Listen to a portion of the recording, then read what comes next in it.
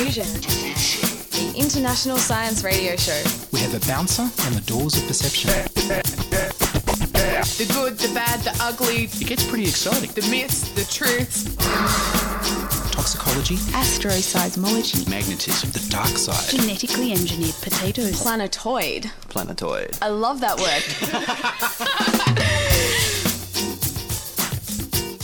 Hello and welcome to Diffusion. Sit back and relax while we award your brain with weird and wonderful science. I'm Ian Wolfe. In this episode, we delve into the 2023 Nobel Prizes for attosecond lasers, quantum dots, and mRNA vaccines. But first, here's news of electric worm travel.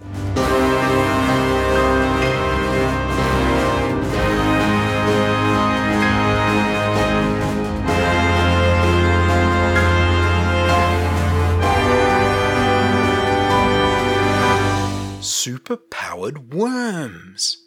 Not quite Magneto.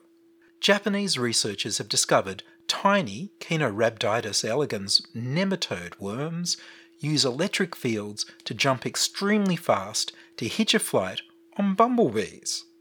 The worms are just 1 millimeter long. Japanese scientists working with nematodes noticed one day that several cultivated worms in the lab mysteriously kept ending up attached to the lids of Petri dishes instead of the agar jelly on the bottom of the dish, where they were put. Intrigued, they conducted experiments to figure out how the worms were getting from one point to the other in less than a second. The researchers found that rather than crawling up the walls of the dish, the worms were leaping from the bottom of the plate to the lid, and they were using electric fields to do it. They could even leap from the Petri dish onto a bumblebee, both individually and in large clusters of worms. Pollinators, such as insects and hummingbirds, are known to be electrically charged, and it's believed that pollen is attracted by the electric field formed by the pollinator and the plant. Until now, it was not completely clear whether electric fields are used for the interactions between different terrestrial animals.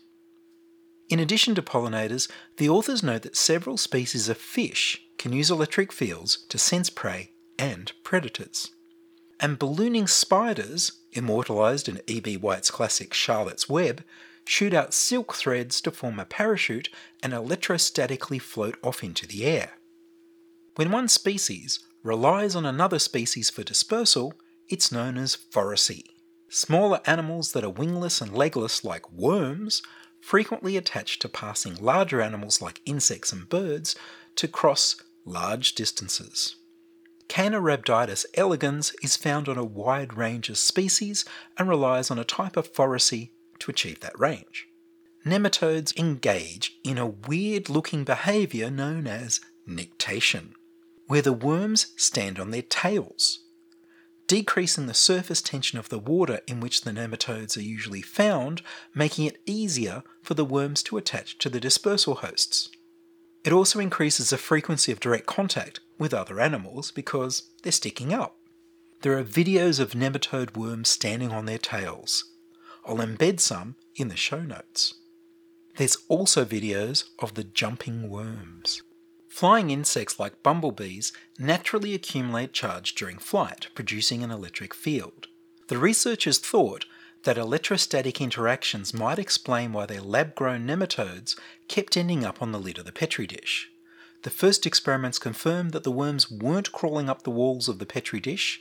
It took high-speed video for the team to be able to catch the leaping motion on camera and confirm that the worms stand on their tails before making the leaps. The worms did not appear to be generating the leaping force, suggesting an external force was at work. To find out whether that external force was electric fields, the researchers conducted another experiment. They embedded a square array of microposts on the surface of the agar jelly, mimicking a natural soil environment. They placed about 1,500 worms on that agar substrate and then placed it atop a glass electrode. They put a second glass electrode parallel to the first, but separated by a small distance. Next, they applied a voltage to see what happened. The worms only leapt to the other electrode when the charge was applied, and moved at an average speed of 0.86 metres per second. That's close to the speed of a human walking, and their speed increased as the electric field intensified. However, for their body length of 1 millimetre, the equivalent for a human to move the same number of body lengths, I calculate would be for humans to leap at over 1500 metres per second, which is pretty fast. Finally, the team rubbed flower pollen on bumblebees to create an electric charge the equivalent of the charge that wild bumblebees carry, and placed the bees near the worms. When the bees were sufficiently close, the worms stood on their tails and jumped to the bees. This even worked for clusters of worms piled on top of each other, with one poor overladen worm carrying the load during transfer.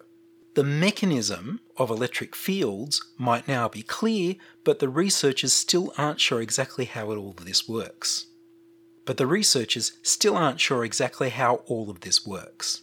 Fortunately, Caenorhabditis elegans is a model organism, and the relationship between its genes, behaviour and neural activity have been widely studied.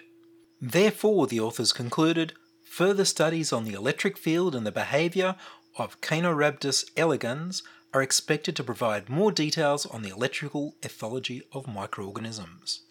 Their paper was titled Caenorhabditis elegans transfers across a gap under an electric field as dispersal behaviour, and was published in the journal Current Biology.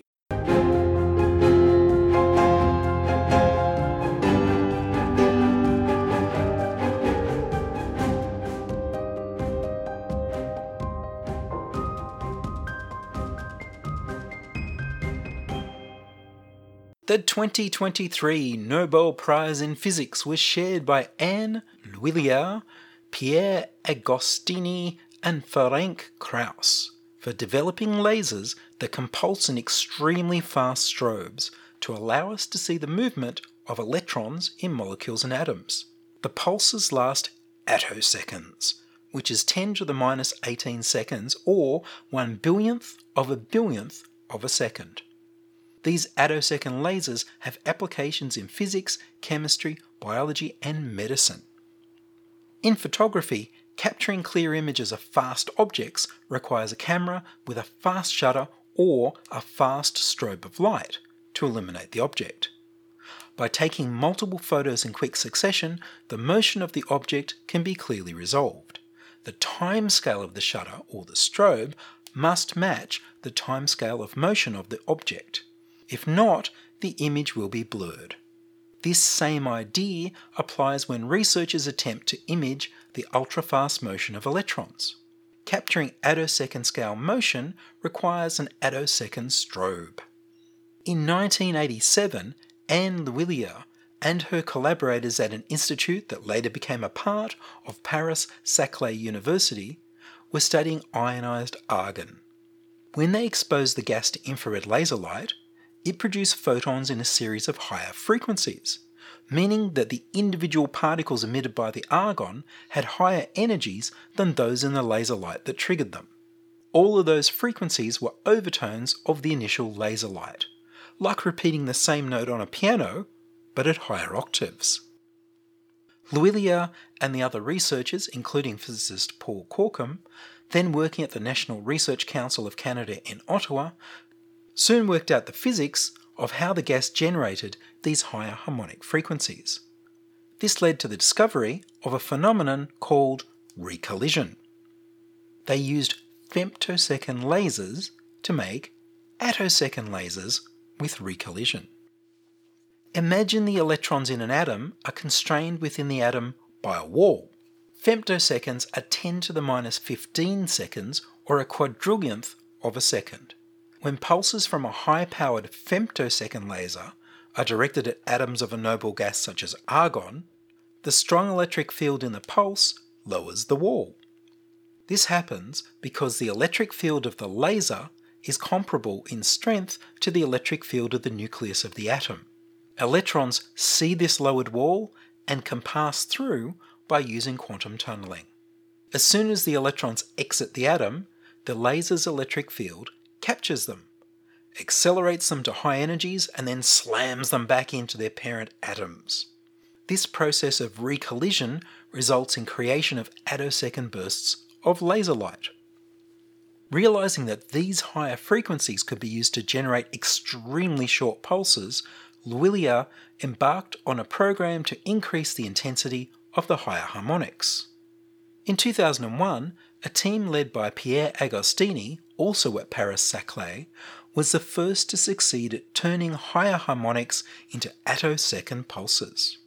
He developed a technique to measure the duration of pulses and confirm that they were in the attosecond regime, which no one had ever done before. Initially, the attosecond pulses came too close to one another to be useful. To use them to investigate attosecond processes, researchers needed isolated pulses.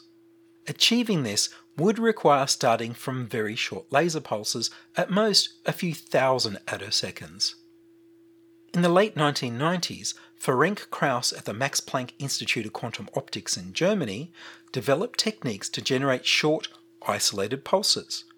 In a 2001 experiment, Krauss combined his laser with high harmonic generation to produce pulses that lasted just 650 attoseconds, breaking the 1,000 attosecond barrier for the first time.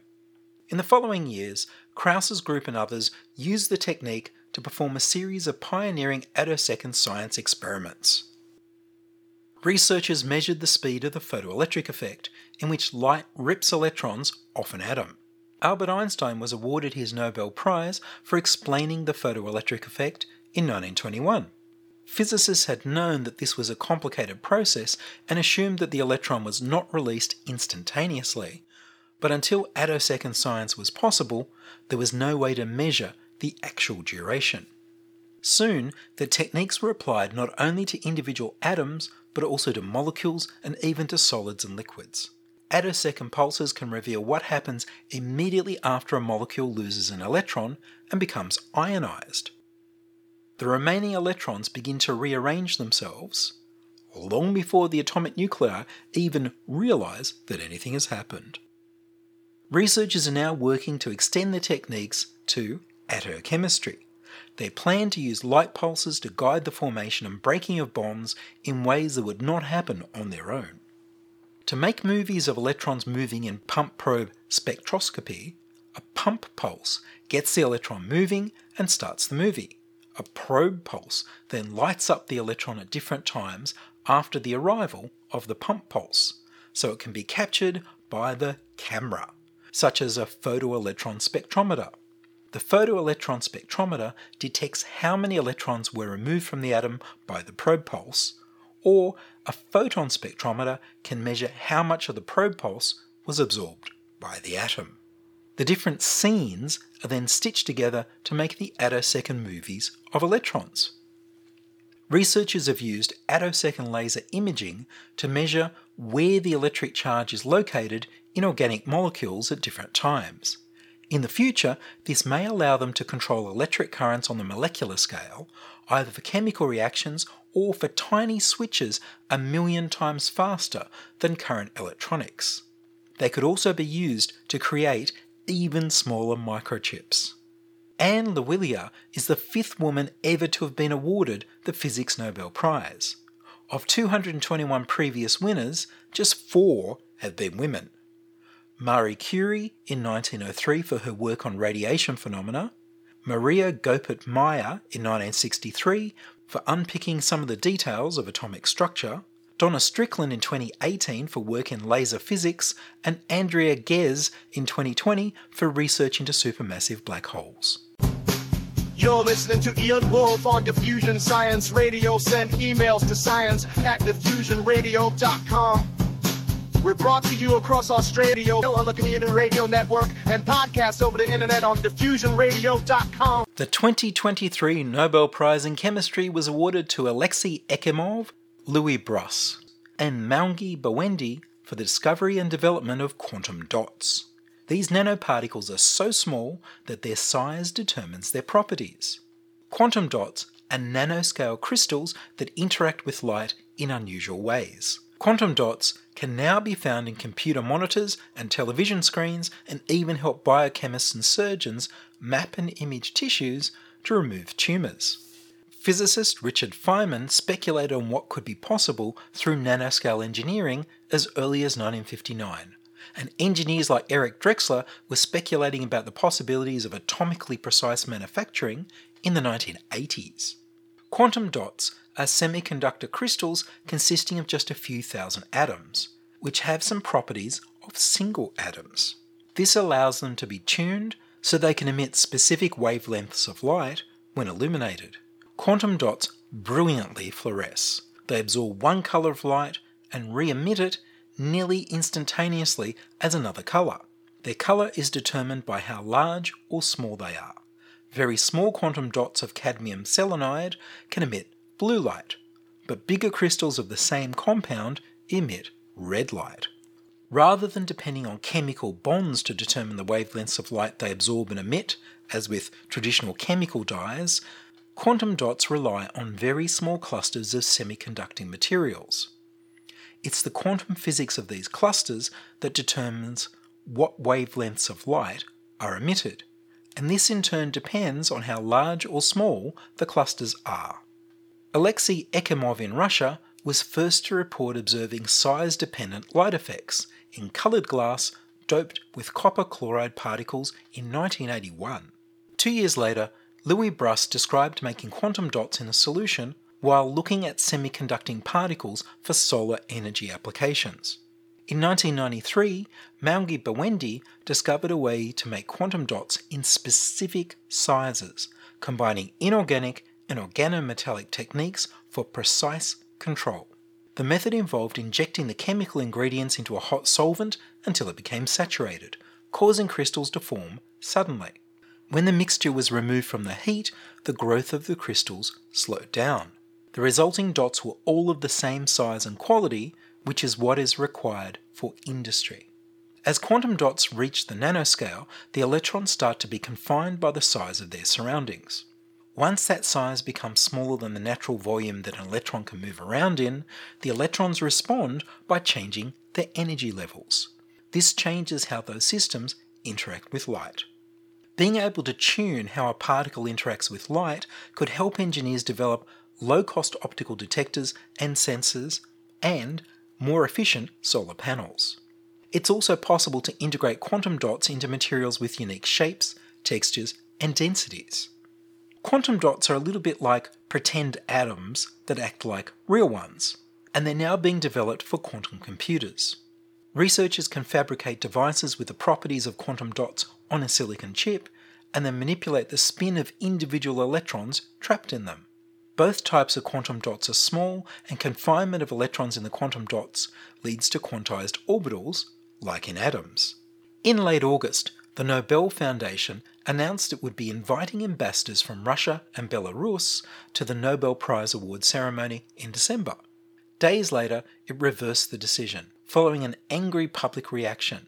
When asked whether Russian-born Ekimov would be able to accept his award in person, Hans Ellegren, Secretary General of the Royal Swedish Academy of Sciences, told the press conference that when it comes to selecting for the Nobel Prize, we simply follow the procedure of identifying the most important discoveries. Having done that, we identify the most important contributors to those findings.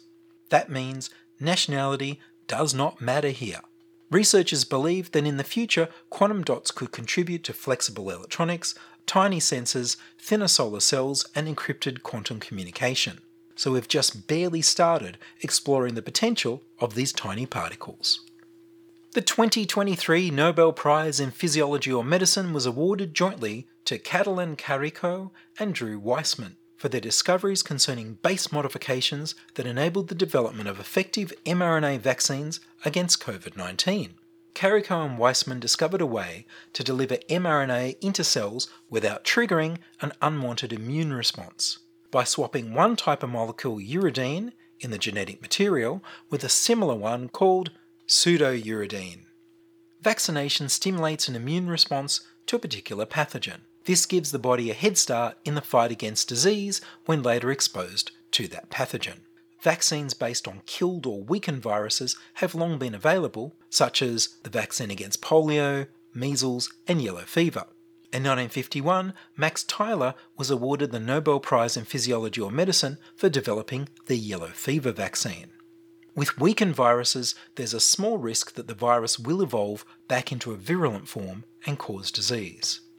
In recent decades, vaccines have been developed based on proteins from parts of viruses rather than whole viruses.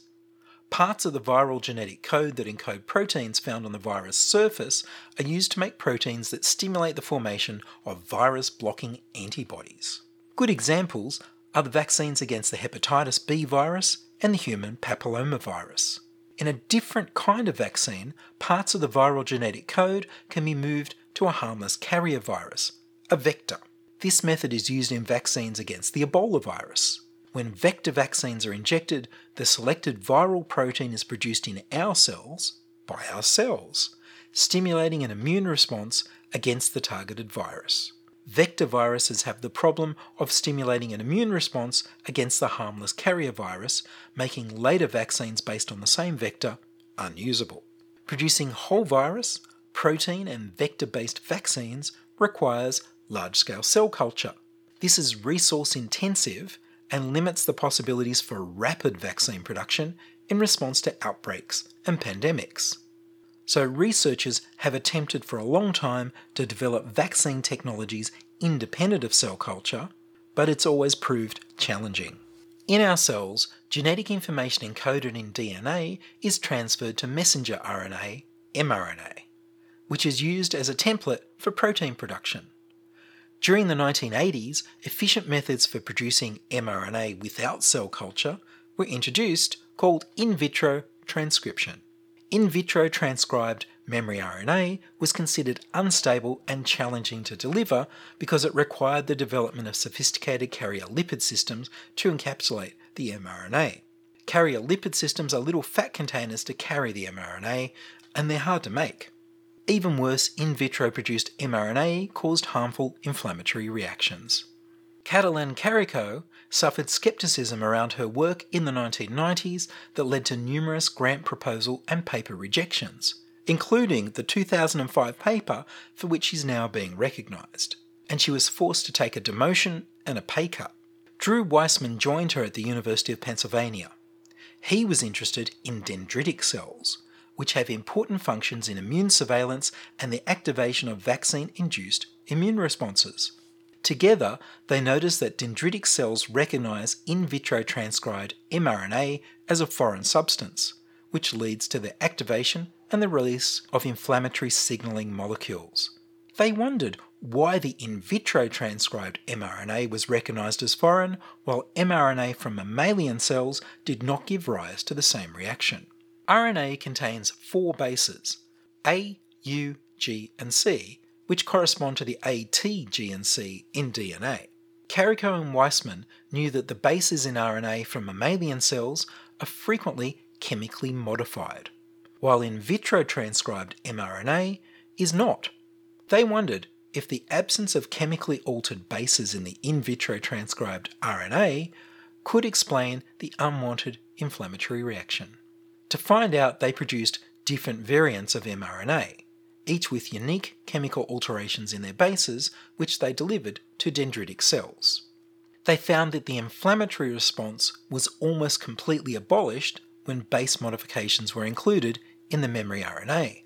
This was a huge change in our understanding of how cells recognise and respond to different forms of mRNA.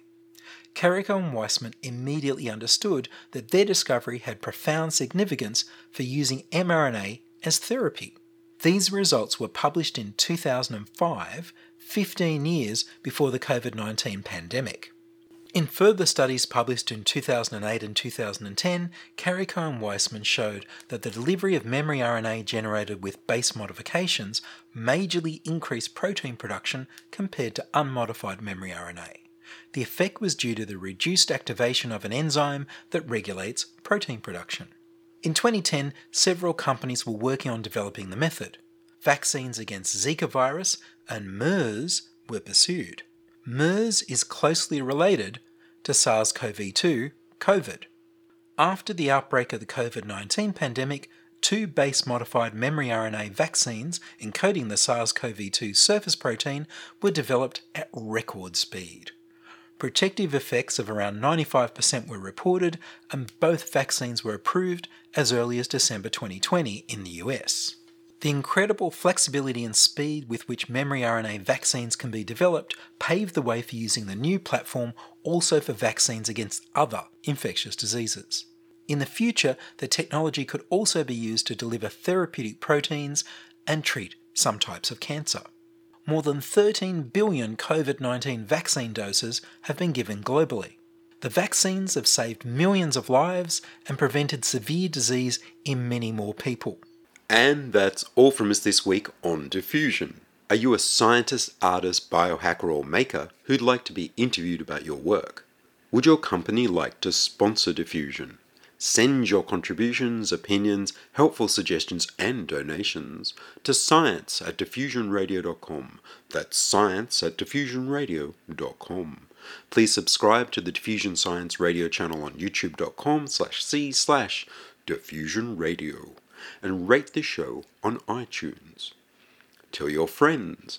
Follow me on Twitter @IanWolf.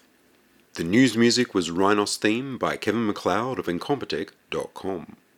I produce Diffusion, which is broadcast around Australia to 28 stations on the Community Radio Network, including Radio Blue Mountains 89.1 FM in New South Wales, 8CCC in Alice Springs and Tennant Creek, 2MVR in Nambucca Valley, 3MBR in the Mallee Border districts of Victoria and South Australia, City Park Radio 7LTN in Launceston, Tasmania, and 2XXFM in Canberra. Diffusion is narrowcast on Indigo FM 88 in northeast Victoria. Diffusion is syndicated globally on astronomy.fm. Subscribe to the podcast on the Diffusion website, www.diffusionradio.com. That's www.diffusionradio.com, and check the website for links, photos and videos about this week's show.